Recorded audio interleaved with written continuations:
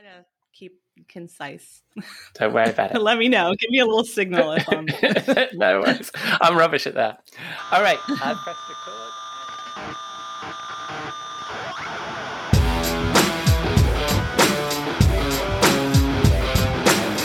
Hello, and welcome to episode 69 of Rockstar CMO FM. The M is for marketing and the F is for, well, you decide. As you're probably wondering, does the world need another effing marketing podcast? I'm your host, Ian Truscott, and this podcast serves as my excuse to chat with marketing friends old and new I've met through my career as a senior marketer and trusted advisor, and hopefully, through these conversations, share some marketing street knowledge that'll bring out the Rockstar CMO in you. Come say hello. We are Rockstar CMO on Twitter and LinkedIn.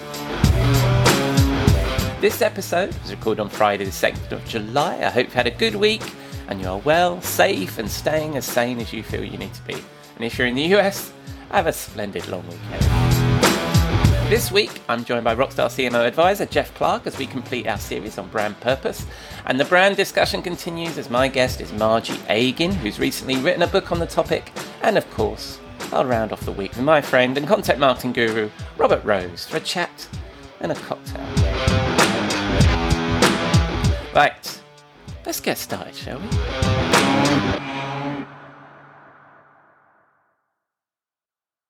On to our first segment. As regular listeners know, Jeff Clark is a former research director at Serious Decisions and Forrester and is now a Rockstar CMO advisor. And this week, we complete our series discussing brand purpose.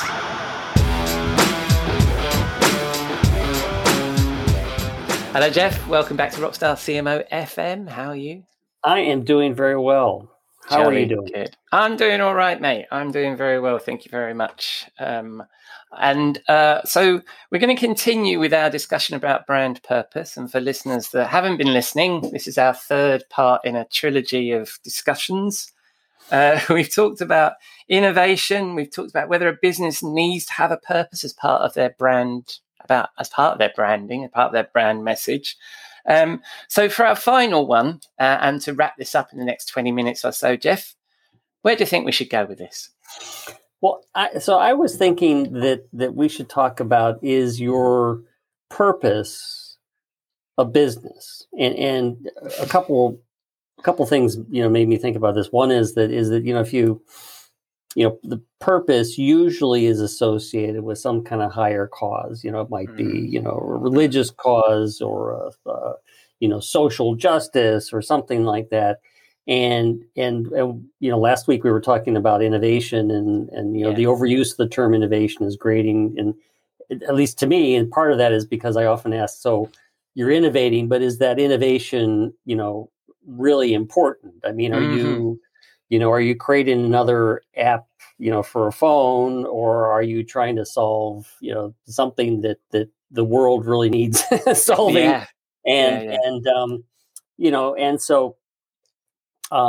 So that's, when you think about building a business around something that might be important to you, there's a lot of things you need to be thinking of, because, you just can't be driven purely by altruism but there's all these large threats. I mean, we're making our way through a pandemic.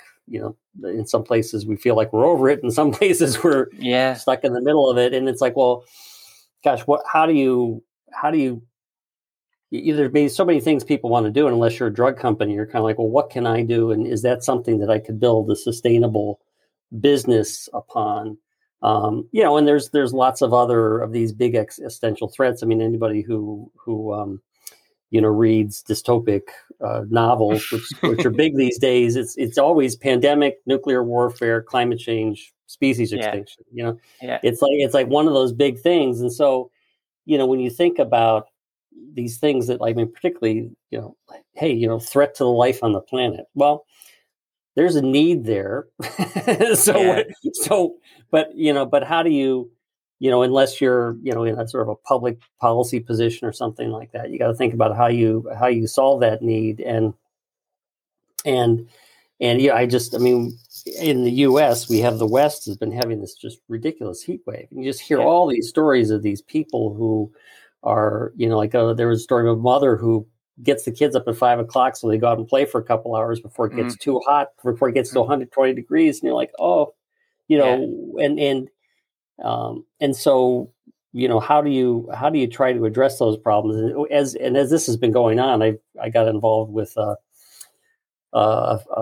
fellow that runs a business called Ecos VC, and he's helping find investments for companies that are, coming up with ideas, whether it has to do with climate change, clean technology, so all these things that have a higher purpose. And so in being in reviewing of some of these business cases, I'm talking to people that are doing everything from devices that alert customers when power demands and rates are high to people providing marketing services to utilities to promote energy efficiency measures, solar installation, et cetera, et cetera.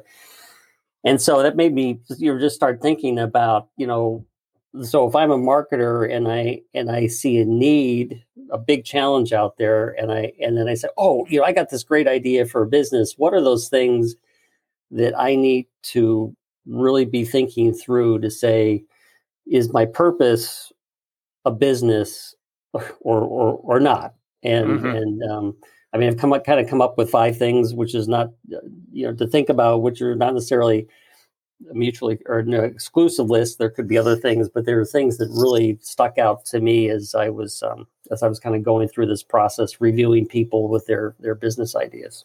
So you've steered this conversation about brand purpose for us marketers to what do I want? How do I create a business or a brand around a purpose that I believe in? Is that what you've gone and done? That is what I've done. So what are these? So you're reviewing these entrepreneurs, I suppose, that are passionate about a purpose, and they're trying to create a business around it. So what have you seen then? What are these 5 things?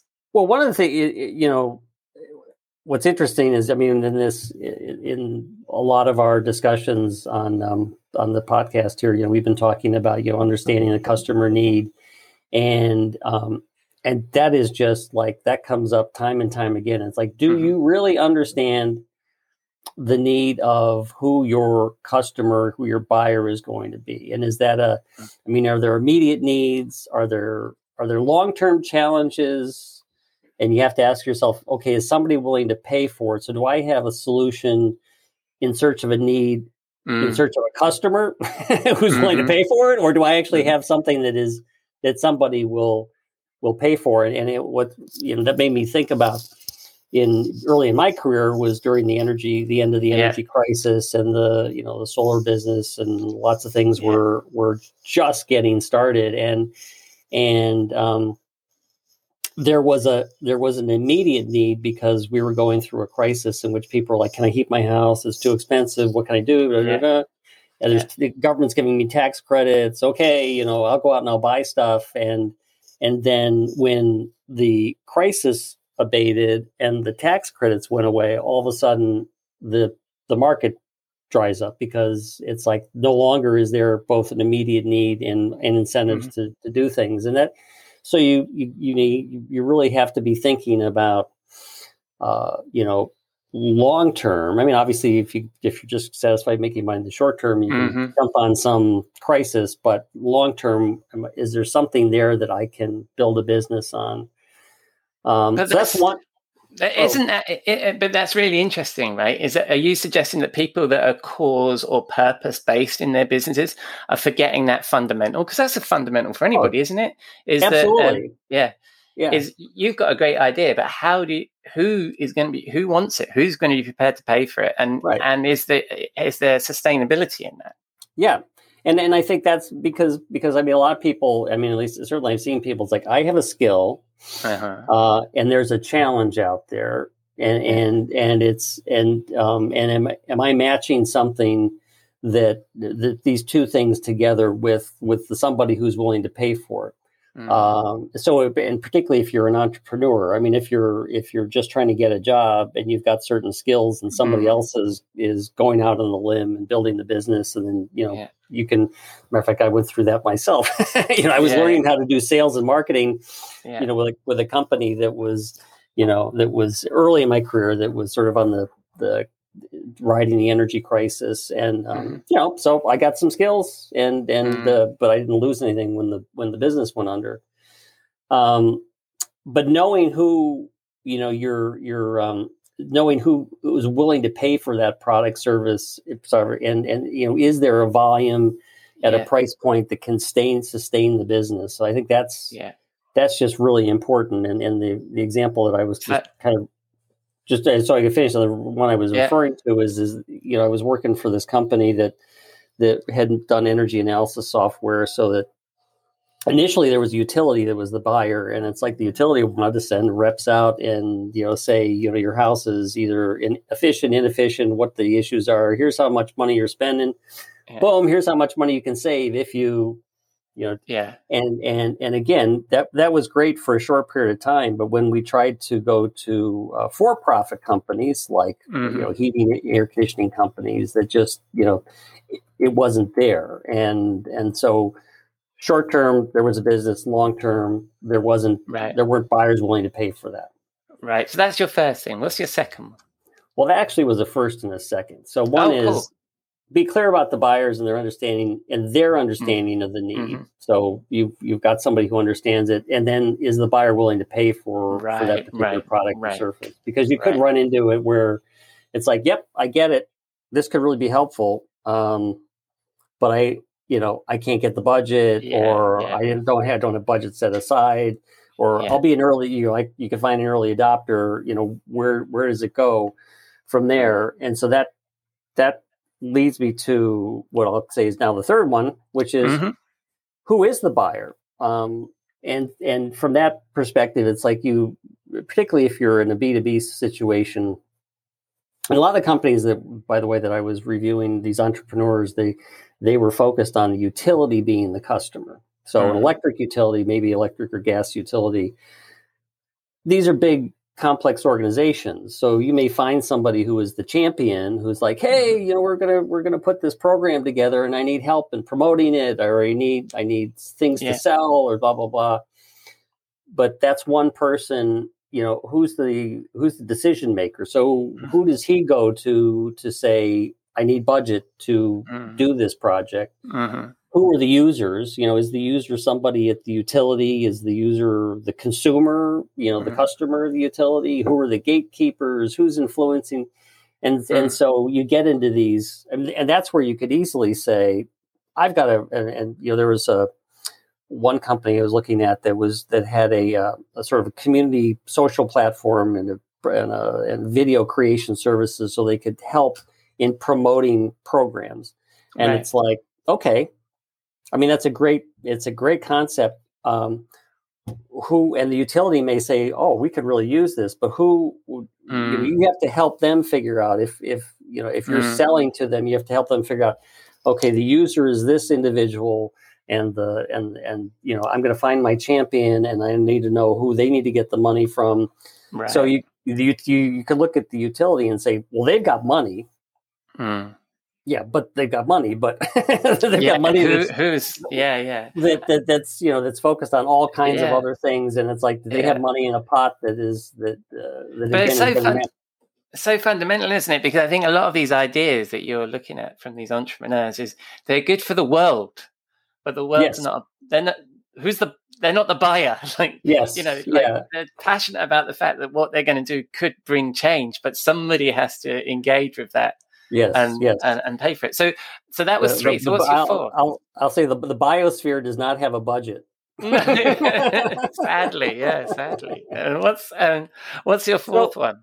So the fourth one is understand the potential of public investment versus private purchasing. So there could be public policy that is driving either demand for advance of market forces, such as like what I was talking about early in the energy crisis, and the government was giving away incentives for, solar installations, all kinds of different things that were supporting renewable energy businesses.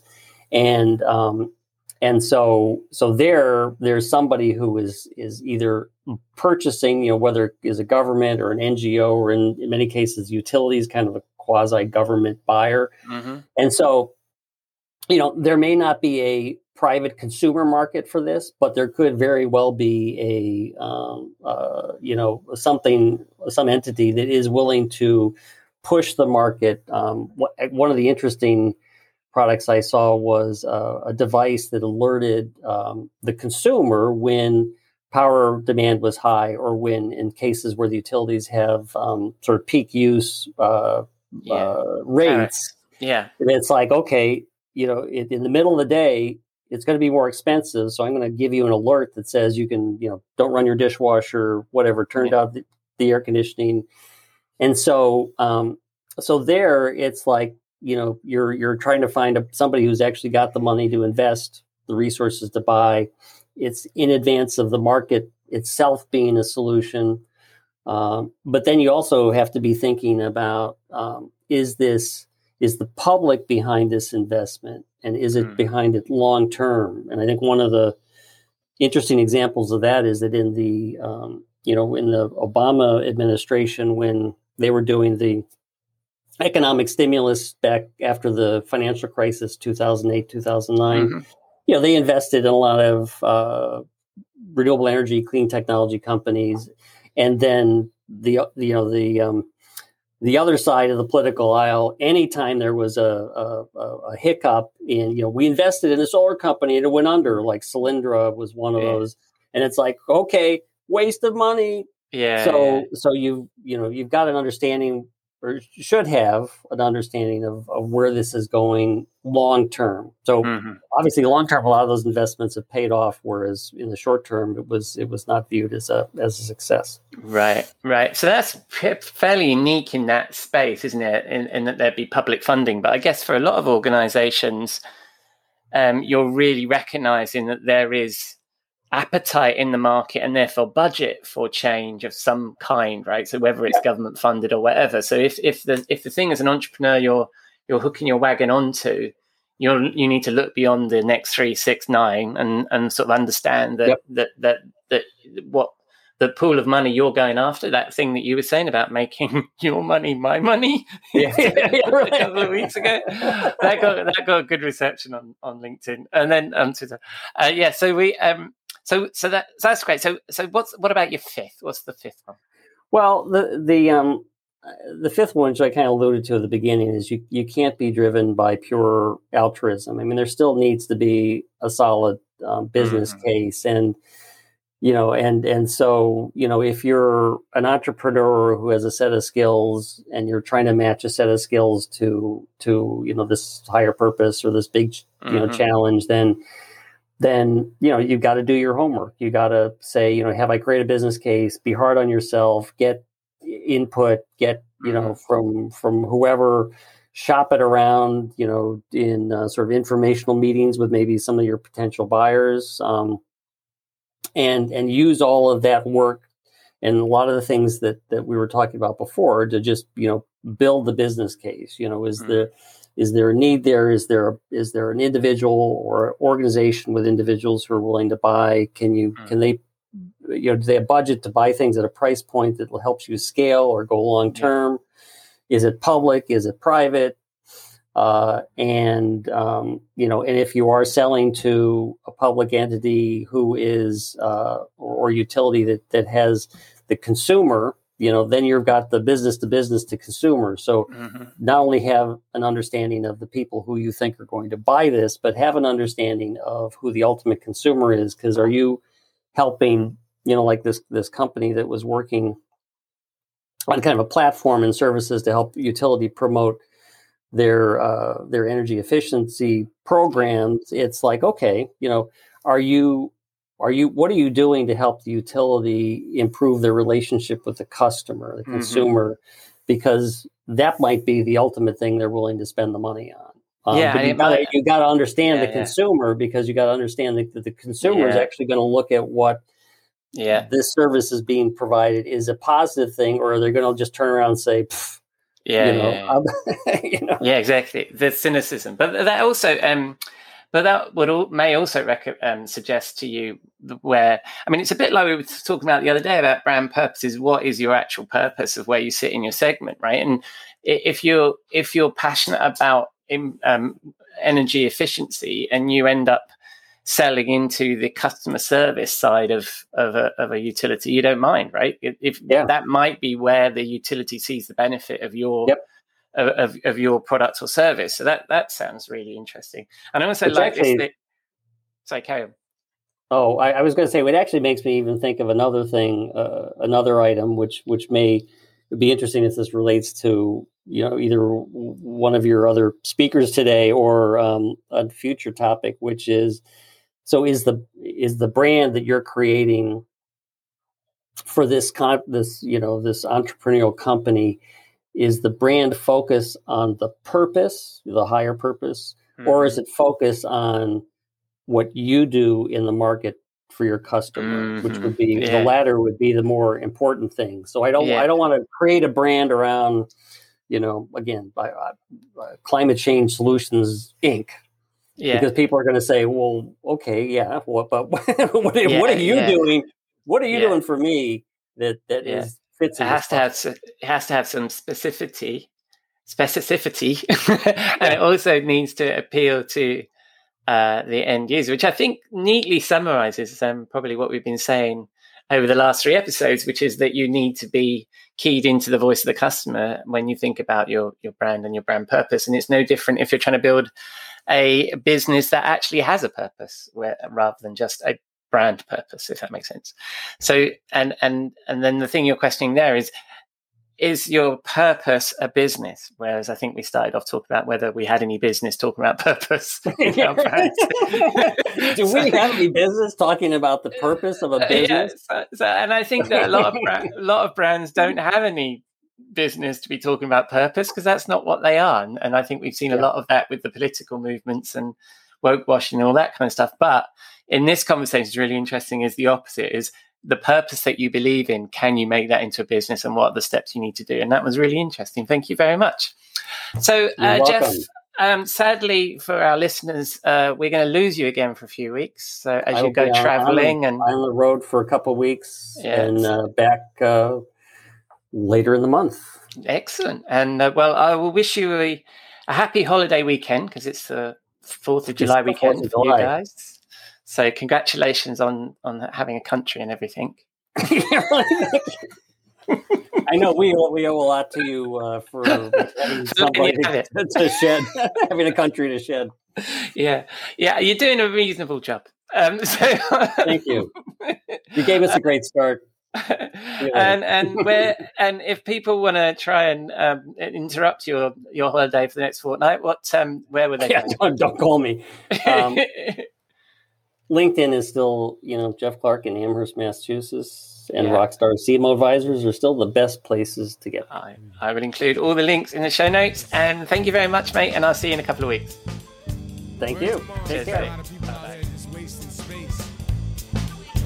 They just out here walking. I don't know. I can't understand it. You right there. I'm saying, what are you here for? Hey, yo, pick up the phone. Yeah, I'm getting mad calls. But I'm saying, though, I'm not really all that large. I'm just hungry, really. I need to get put on. Could you put me on? Put me on. Know what I'm saying? I got something I want to do. Listen to me. Hey, you. You're not listening. Hey, yo. I'm trying to wake you up. Thanks, Jeff. Regular listeners will notice that I forgot to ask him about a track, so I got to pick this week, and that was Jazzalud 2, Purpose by Guru. And as you heard, Jeff is taking another break, but he'll be back in a couple of weeks, and if you have a topic you'd like us to discuss, you know where to find us. We are Rockstar CMO on Twitter and LinkedIn, and of course, I'll include all of Jeff's links in the show notes.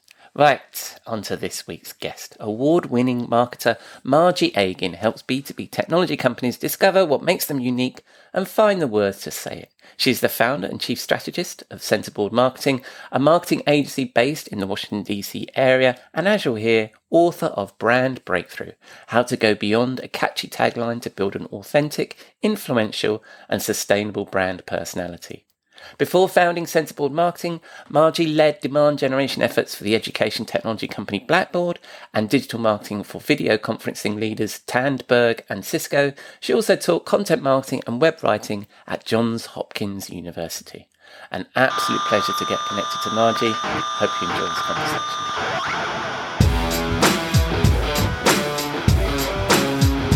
Welcome to Rockstar CMO FM. Margie, how are you?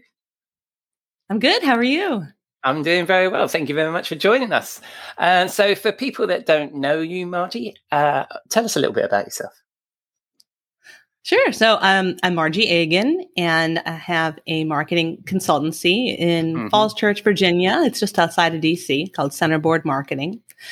And we focus on helping B2B, mostly tech companies, figure out what makes them different and then find the words to say it. I'm a one-woman shop, sort of with circle of friends. So I kind of grow and scale depending on the client, but really get embedded with folks to understand their business and work on product marketing, content marketing, and marketing campaigns. That's splendid. I didn't know you were in Falls Church. I used to live there years ago, many years ago. Yeah. It's probably changed a lot. I suspect it has. We used to live by the school, by the big high school up there. That's where I live. Yeah. So what inspired you to, apart from our little journey there into where we live, but what inspired you to get into marketing in the first place? Well, I certainly did not come from a family of business people or really even know anything about marketing. I was a, liberal arts major through and through, honestly, and I learned languages. I studied Japanese. And after college, I went to Japan and I taught English, and that's what I love to do.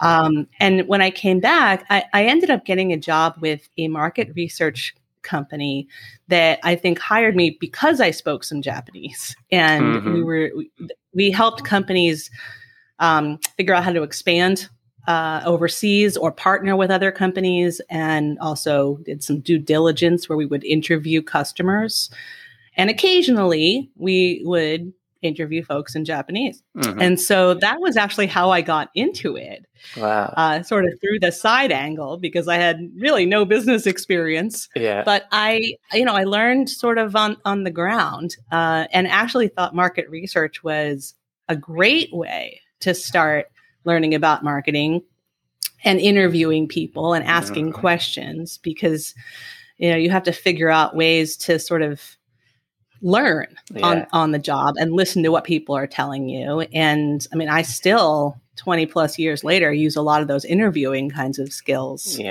that I learned in that first job. Yeah, I can imagine. And it's funny, we've had a couple of guests we've had a number of guests whose background is in music for some reason, but also in language, and that people are fascinated by language, and then they become marketers, particularly around content marketing. And that's what I was also interested in from your career, because you, early in your career, you were the publisher. And I'm always, I guess this comes from reading a bit too much Joe Polizzi, but I'm always inspired by, the fact that there's a lot we can learn as content marketers that's come from publishing. So has that been your experience? Because you were doing this before content marketing was a thing, right? In a sense, really, content marketing is marketing, right? We were always writing. We were always trying to communicate and explain. We just didn't necessarily have a platform of a website. So, in terms of publishing, I think what Joe Polizzi says rightly is that, if you're creating a blog or a newsletter or any kind of content marketing piece, you're setting the expectation that you're not just going to be a one and done. Yeah. Right. Yeah. Like the web is littered with ghost towns of, of blogs that started for a year or had a summer intern and then disappear, right? So you do have, for the publisher, you do have the expectation that you're going to publish on a regular schedule. Media publications have a deadline. You have to publish at that time with whatever you have. And so those are some things, that you learn, kind of that process of working quickly and having to do it. So that's that's definitely something that I think is something that we can learn from publishers. Yeah. On the flip side, I mean, I worked for a media company, a newswire, and they were extremely removed from who their readers actually were. Right. Even more so than newspaper, right? Which can sort of do a survey or, or really tap into a local market. When you're a newswire, you're selling through a newspaper, right? Through to the end reader. So they had very, very difficult time really understanding. We didn't have all the tools to really figure that out either. Whereas if you're writing from a content marketing perspective, you have the opportunity and you're sort of obliged to be a good content marketer, right? To use that opportunity to actually understand what your buyers want and how they're responding and how they think and feel.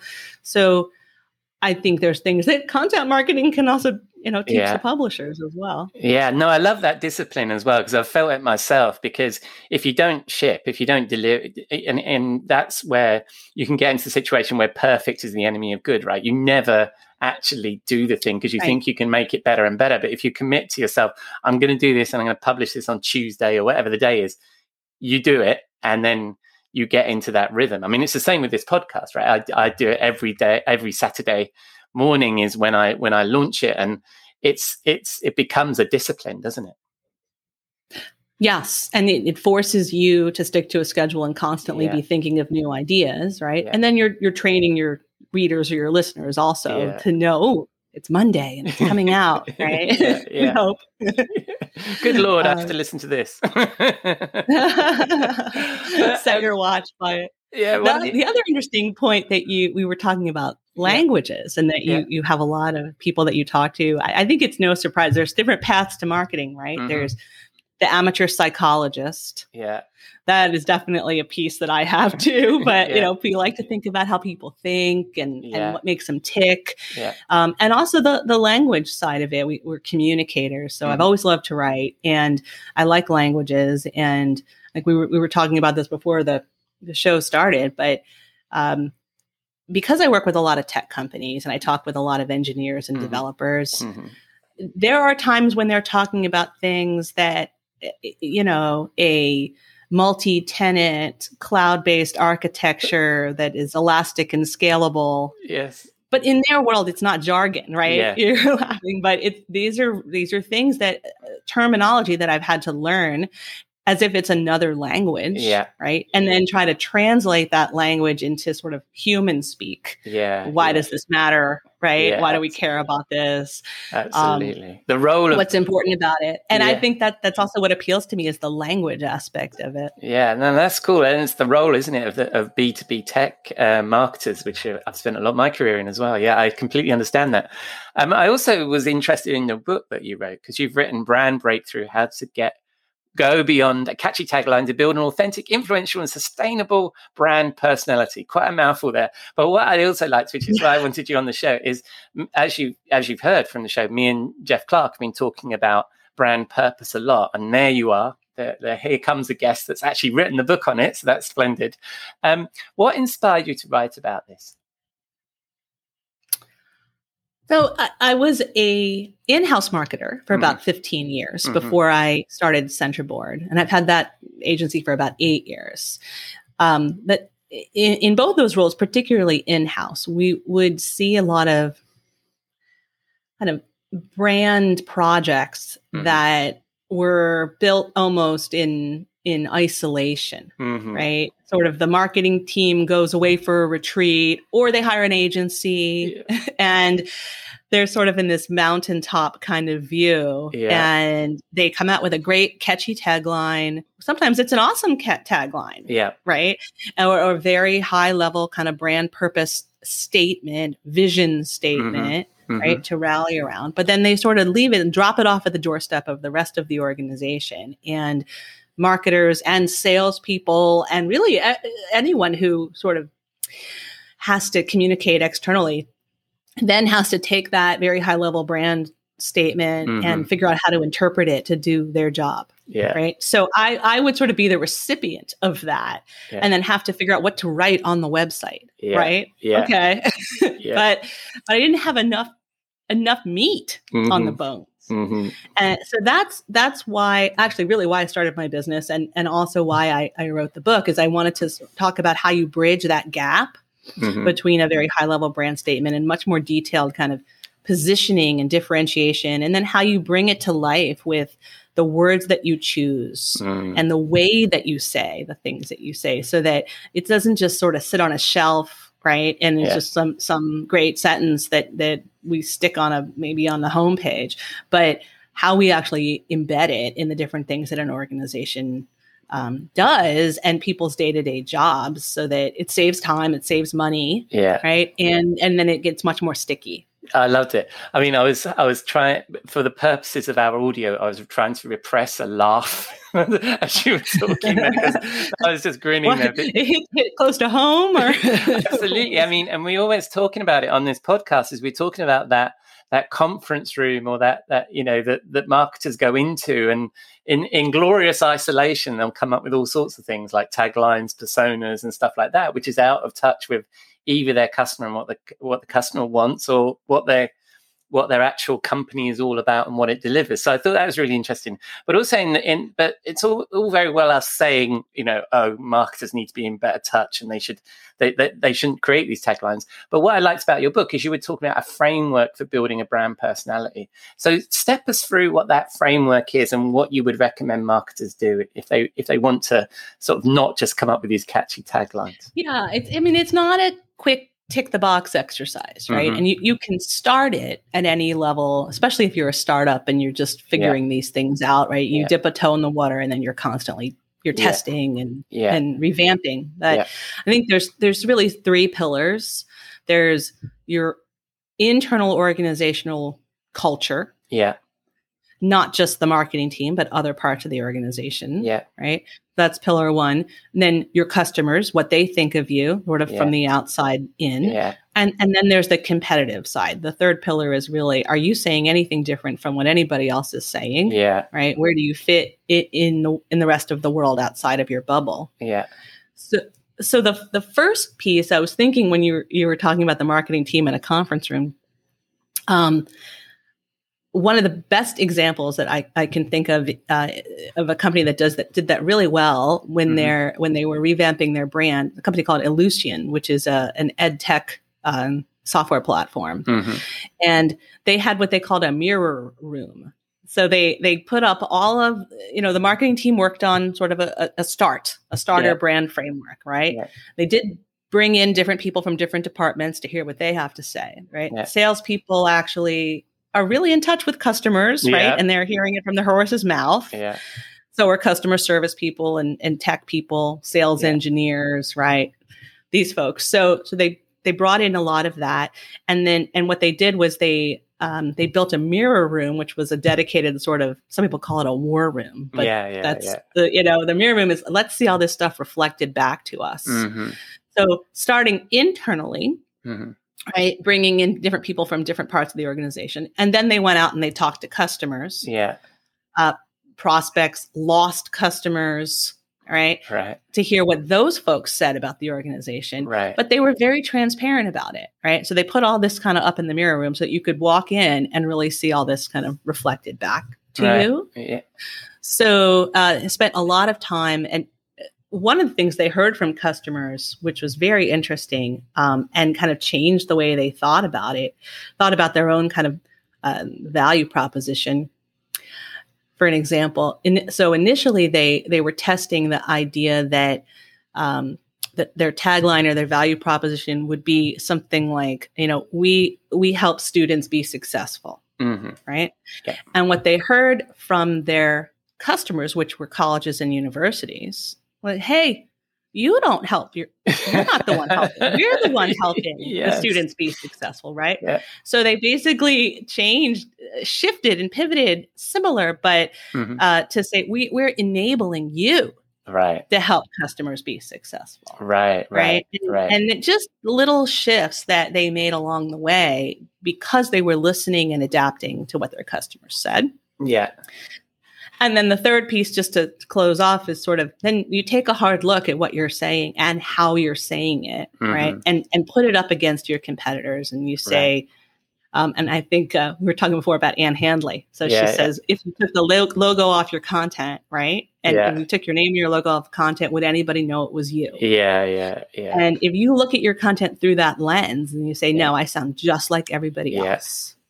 So then you got to go back and you say, all right, well, we know what we think makes us special and we know what our customers like about us, but how do we express this in a different way so that we're truly differentiating ourselves from all the noise? Yeah, and I've mentioned this on the podcast before. In a past life, I actually took the copy from the website of the vendor I was working with and two of their competitors, and I stripped out all the branding and I said, which one is us? Right, not which one was them, but which one was us? Which one? And they couldn't, they didn't, because the copy they were using was so generic. And I think that's such an important thing, is that you need to look, you need to look at your competitors, and you need to look at differentiation, and you need to get beyond the blah-de-blah words about what is genuinely different about the way you serve your customers.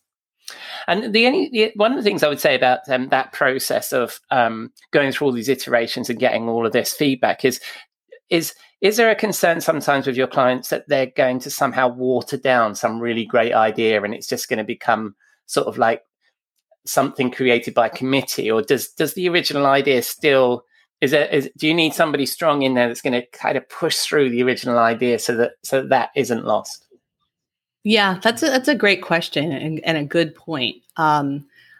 Sometimes there's a very clear idea, especially if there's a founder, right, or some folks that have a real clear vision, right, and so you're more tweaking around the edges and being inclusive, right, looking for things that you may have missed, but oftentimes there isn't a clear idea, and in that case, the danger is we don't want to give anything up.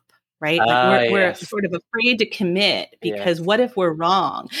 And right. And so it does take sometimes that strong personality or an external person to sort of bring it to the surface and force a decision. Yeah. To say, you can be both professional and accessible, right? You can be both of those things, or you can, but you can't be super funny and jokey and still be, conservative or traditional. You're going to have to make a choice. And that's in terms of the brand style, but even in terms of messages, you can't be, DIY and easy to use. And we're here to help you and it's complicated, right? and do everything for you. So you have to kind of make a tough choice, and bringing those things to light sooner rather than later is a key part of that messaging process. Because if you don't do that early, then everything does get watered down, like you said, and you just don't have a leg to stand on. Well, that's the thing about being different, isn't it? You've got to have the confidence to be different and to recognize that some people are not going to like that difference, but some people are really going to like it. So you can try and be nothing to everybody or something to somebody or something. Exactly, 100%, 100%. But it's confidence, because if you're in the early stages of your business, you're not really sure what's going to hit and what isn't. But eventually, you say. You say, okay, where do I have the best fit, the best customers, where like it's awesome when we're clicking and it feels smooth and seamless, and you're like, okay, well, obviously we have something that's working for these people, so let's go find more of those people. Yeah, no, I love it. And I'm going to bring us to our final question now. We've got a regular feature, the Rockstar CMO Swimming Pool, our portal to marketing hell, where we throw all the BS, snake oil, and overhyped trends of this industry. I think we both love. What would you throw in there? I have such an image in my mind of the portal to hell. Gosh, I think we'll go back to language to kind of bring us full circle, right? Yeah. Like I cannot stand, it makes my skin crawl when you see something written by a marketer that's the leading provider, of cutting edge, seamless solutions for business agility and digital transformation, right? It's laziness. I couldn't hold in my laugh there as soon as you said leading provider. It's like that has been that has We got to cut through. We got to cut through this. Yeah. I think leading provider. And find the real words. Yeah, I mean, in our industry, I think leading provider has got to be the first one to go, doesn't it? Straight into the swimming pool. Well, that was perfect. Thank you very much, Margie. And when people spin the dial on the interwebs, where are they going to find you? Best place is my website. It's centerboard-marketing.com. And on there is also a link to the book. And there's a free guide on there if people are interested in sort of the action guide that goes along with the book. So if you want to sort of jump to that and just download that piece for free for your listeners, you'll find it on there. Excellent. Well, I'll include all the links in the show notes. So thanks very much, Margie. And I really look forward to speaking to you again. Absolutely. It was really fun. Thanks. Thanks, Agin. Bye-bye.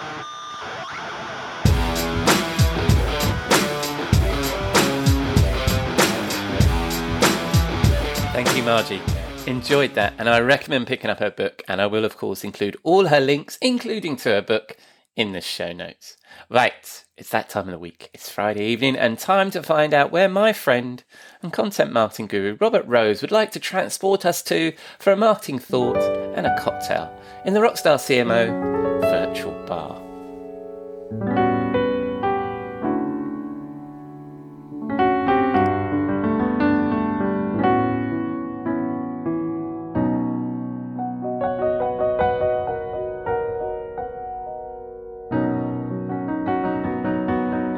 Good evening, Robert. What are you drinking? Hello, my friend. Welcome to the bar. What I realized was, it has been forever since we've made anything really fancy. So I thought this week we needed something fun and tropical. So it's been forever since I've made a pina colada, but we are going to have a pina colada this week. Nice. Because I'm feeling tropical and I'm feeling that we need something fancy with umbrellas in our drink. And so, so this week we are drinking, and a typical pina colada, which is ice and which is blended, of course, and frozen with pineapple juice, coconut cream. Then what I like to do is combine both white and dark rum, put all that into the blender, blend it up, and away we go. Blender. Right. Okay. Let me think about all the things that I don't have on my desktop bar, starting with not having a blender. Right. So that's a bit of a problem. There was ice in that, right? But you just sort of crushed it all up, didn't you? Well, it's blended. It's a blended frozen drink. Yes. So there is initially ice that is then crushed. But crushed. Well, I've blended, right? I mean, yeah. Yes. Well, what I've done is I've let mine melt slightly on my desk and then put it in the glass, which I don't think is exactly the same. I see. No. And then what's the liquor that you put into there?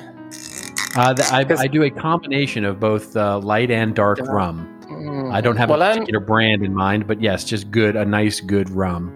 Good rum. Okay, so I'm going to choose the rum of England, cool. Which this week again is Hendrick's Lunar Gin. Hello, Hendrick's. Well, there you go. Well done, you. Just pour a little slug of that. Ooh, that's a nice adult-sized slug. I see. And then. And again, this week, I'm going to trust the good people at Fever Tree that they're going to give me the thing that I need to put into my very light English rum, and that is going to be cucumber tonic water. Beautiful. Yep, there we go. Put a bit more tonic water in there, actually, thinking about it. Let's give that a taste. I haven't got any umbrellas either, or a blender, or any of the accoutrements required of a pina colada, but let's try this.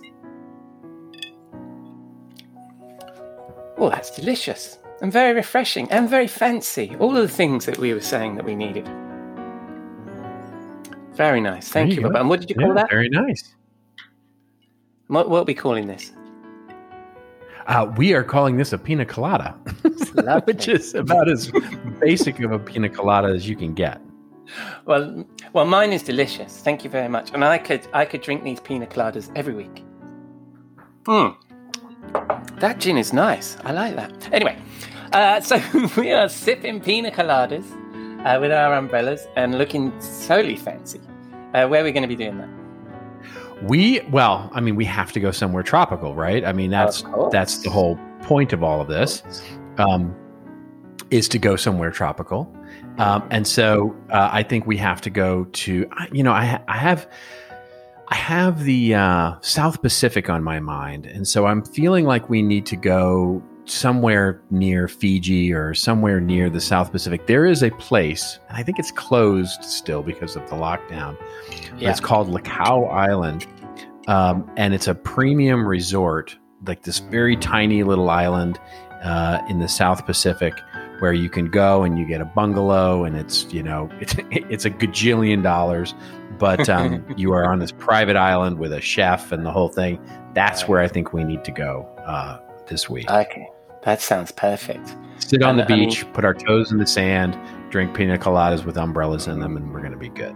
Fancy. Very nice. It seems a crime, doesn't it, to sit there and discuss marketing? But I guess by day 5, I'm imagining we're there for a while, the topic of marketing must come up between us. So what would we be discussing this week, Robert? Here's the thing. Mm-hmm. So do you know these? Do you have things in your life that basically, according to every best practice in the world, shouldn't work, but somehow does for you? For example, I'll give you an example of this. So for me, I live in Los Angeles and I don't have a car.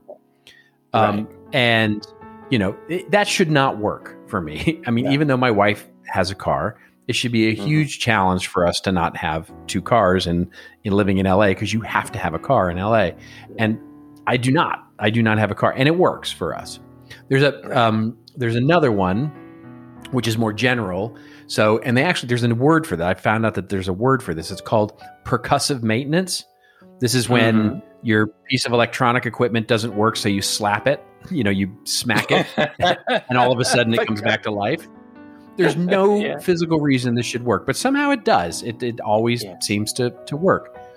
So I've been calling these not best practices or worst practices, but idiosyncratic practices. Basically, it works for us, kind of thing. And so in business, I'm starting to notice this pattern that I see it all the time. This is especially true as we work with as many consulting clients as we do. And, there are these idiosyncratic, we sort of all work from the same playbook, right? We read all the marketing materials, we read thought leadership white papers, we read all these things that say, this is how, best practices should work, right? And nobody does them all, right? And, and I see it all the time, right? There's, the organization we worked with just recently where every single person on their 10-person content marketing team, including, by the way, the CMO, reviews every single piece of content that goes out the door. That should be a massive bottleneck for them, but somehow they make it work. They make that work. Then there's a blog team that we worked with recently at this B2B tech company. They have basically said they're ignoring every bit of organized SEO ever. They just don't even pay attention to it. It's not that they disagree with SEO. They just don't do any of it. They don't do any of it. And still, they're getting this exponential growth in organic and subscribed audiences, just because of what they do. They should struggle at that because they're not doing that, but they don't. They're just sort of avoiding all organized SEO altogether. And so I think about these things, and one of the things that I have taken to doing is looking at a marketing team or a content team. And one of the first questions I want to ask is to say, what's not broken for you? Because the last thing I want to do is come in and, see one of these things like they don't have a car or, everybody reviews stuff and have them go, yeah, but that's not broken, because it's easy for us as consultants or people who come in and try and fix things to go, aha, there, you're not using a best practice, and sort of say, best practice, best practice, best practice, fill all your gaps with best practices. And you can break everything that way. Yeah. And So one of the lessons, of course, of best practices, we've learned over the years, is that best practices are always a starting point. They're not an end point. Your mileage is going to vary for anything that you see out there on the web as a best practice for approach. But the same goes for our idiosyncratic practices. The same goes for the practices that work for us. We always have to be willing to challenge those, to press on them. Like I review whether I should have a car every year. I always come to the same answer, but I do actually ask myself that question every year. Is this the year to get a car? Do I really need a car? And so we should realize that our idiosyncratic practices should be tested, but we should also realize that we don't always need to change the way it's always been done just because that's the way it's always been done. There might be a very good reason that's the way it's always been done. It just, it shouldn't work, but it does. Yeah. So, I love that. That's what I'm thinking of. Yeah, and I love the fact that we always, the poor, that's the way it's always been done, always gets knocked and always gets challenged. But Right. what doesn't That's get exactly challenged what doesn't get challenged is the best practice that you're bringing in. And I be completely honest with you, I've been the person that's like had it very fixed in my head the way things should be done, and there's some pain there. If you try and ride against some of this, that's the way it's always been done. And sometimes that's necessary pain because those things shouldn't be done that way. But sometimes you don't need to fix everything, right? You don't need to. That's right. Fight every hill and every battle and make it just so in the best practice model that you've got in your mind. You need to roll with it sometimes and see that this stuff works. Yeah, that's exactly right. You just need to, it's one of those things where I'm finding more and more that every single business that I talk to has, and this is especially true of really successful businesses. Mm-hmm. Really successful businesses that I see in more than one way or another is not complying with some best practice. In other words, we read, I read a ton of business books and I read a ton of marketing books. And of course I read, blogs and white papers and thought leadership. I try and keep up with everything that's modern in the approach to marketing and sales and digital and customer experience and, the things that I generally cover in my work. And, I feel like I'm pretty read up on that stuff. But what I inevitably find is when I go into a client situation or any successful business and learn about what they're doing, their success is not predicated on following every best practice. In other words, you go in and you start mapping out what they do. Inevitably, there's something that you go, that should not work. And it just does. It just does for them. It does. And weirdly, it's not some flavor of a best practice. It's completely, sort of orthogonal or even opposite, the best practice that you think of. And so it's just a very interesting thing to me because if they came to you with just that and they said, this is the way we're doing that, is that the right way to do that? And you'd go, no, here's a white paper that says you shouldn't do it that way. Here's a book that says you shouldn't do it that way. And then it's like, but it works. Why are we changing it? So how do you approach that then? But how have you managed to build, there's a level of patience or something involved there in I guess, listening as a consultant and understanding what's working and what's not working, rather than just slipping into the, right, okay, well, here's the model that we need to try and make work here. This is my model. How do you do that? You just press on it, because, the flip side of that, the sort of negative side of that, of course, is that you can run into a situation where, we have rationalized that it's working, even though it's not, right? In other words, we have become so, we've become so used to the way that's the way it's been done that we don't even look to see that might be a bottleneck for us. I'll give you an example of that. The one company that I mentioned where they, everybody reviews the content before it goes out and you're like, there's no way that works. And then you're like, yeah, that really does. They just have a very smooth process for that. Well, they've been growing And then they started to realize as they grew, the people, that, there was a limit to that, right? There was a limit to that idiosyncratic practice, because once they grew to 12, 15, 20 people, well, now it doesn't make sense for everybody to review the content, right? There was there was some limit to that, and had they sort of kept their head in the sand about the whole thing and not sort of pressed on it once they started to grow, it could have been a problem that they simply were just, not solving. And that's where we have to sort of, start to look at the bigger picture and start to ask questions like, what if I didn't do that anymore, right? That's, for example, when I review my car situation every year, I don't just say, do I want a car or do I not want a car? Because the answer is always no. The answer is I don't want a car. I have rationalized that to the nth degree. Emotionally, I do not want a car. What I have to do is really press on it and say, but should I have a car, right? Should I get one? Will it make other parts of my process or workflow or, life better? And I have to really honestly sort of examine it, because I can rationalize that to death. And so we just have to sort of pull back the covers a bit and be willing to see it in a different light. And hopefully, one way or the other, we'll either fix it or not. Right. So it's I think, because the other thing is sometimes you don't want to open Pandora's box on certain things, do you? It's like, that's working enough. I don't know whether I want to touch it. So, that's right. Yeah. No, but that's exactly right. I also like the idea as you as a consultant coming in and being open-minded enough to sort of think that, okay, so this doesn't really fit my model, but maybe it works for them. So I think that's great. So that's perfect. Yeah. Thank you very much. Some fantastic advice as usual, Robert. And where might people be able to find other drops of advice like this? Well, you'd find it on our website, which of course is World Wide Web. That's www.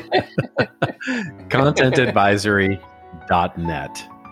Wow, the .net, man. Yes. Yeah, the dad jeans domains. Yes, that is. And when people spend the dial on the interwebs, where will they find you? They will find us on Twitter, or find me on Twitter, I should say, at Robert_Rose on Twitter, and then on LinkedIn with however LinkedIn does their URLs. Just a quick search, you'll find me. Splendid. Well, I think you can be forgiven, because these pina coladas are excellent.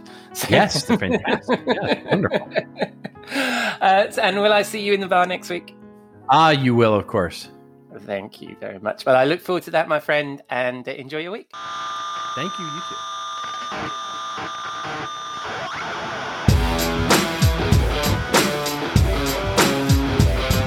Thank you, Robert. Some great advice about making your own best practice, avoid the dogma, and figure out what works best for you. So, that's a wrap on episode 69 of the Rockstar CMO Effing Marketing Podcast. Thanks again to Jeff, Margie, and Robert. I really appreciate their time and for them to share their insights. So please take a look at the show notes, follow them, and share their work. You can find the show notes at rockstarcmo.fm, where you can also find all our previous episodes. But most of all, thank you for dropping a dime into your podcasting jukebox, selecting our track and jiving along with us. Let me know what you think. Please leave a rating or review, or just keep listening.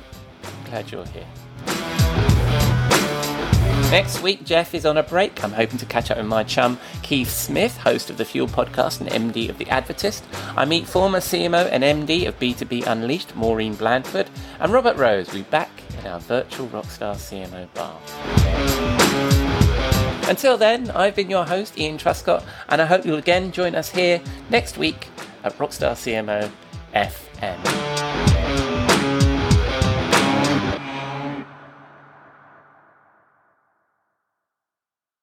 You may know you're listening to this show along the Marketing Podcast Network, but did you know there are other great shows on MPN to help your business? Christy Heiler hosts a fantastic podcast called Own It. Christy, Tell us more about the show. Own It is all about celebrating women and non-binary advertising agency owners. We talk about buying out of the Boys Club of Advertising because less than 1% of ad agencies are owned by women. And where can people subscribe? You can find the podcast at untilyouownit.com. We're also on the Marketing Podcast Network at marketingpodcast.net. And of course, you can subscribe wherever you get your podcasts. You heard her. Go subscribe. This podcast is heard along the Marketing Podcast Network. For more great marketing podcasts, visit marketingpodcasts.net.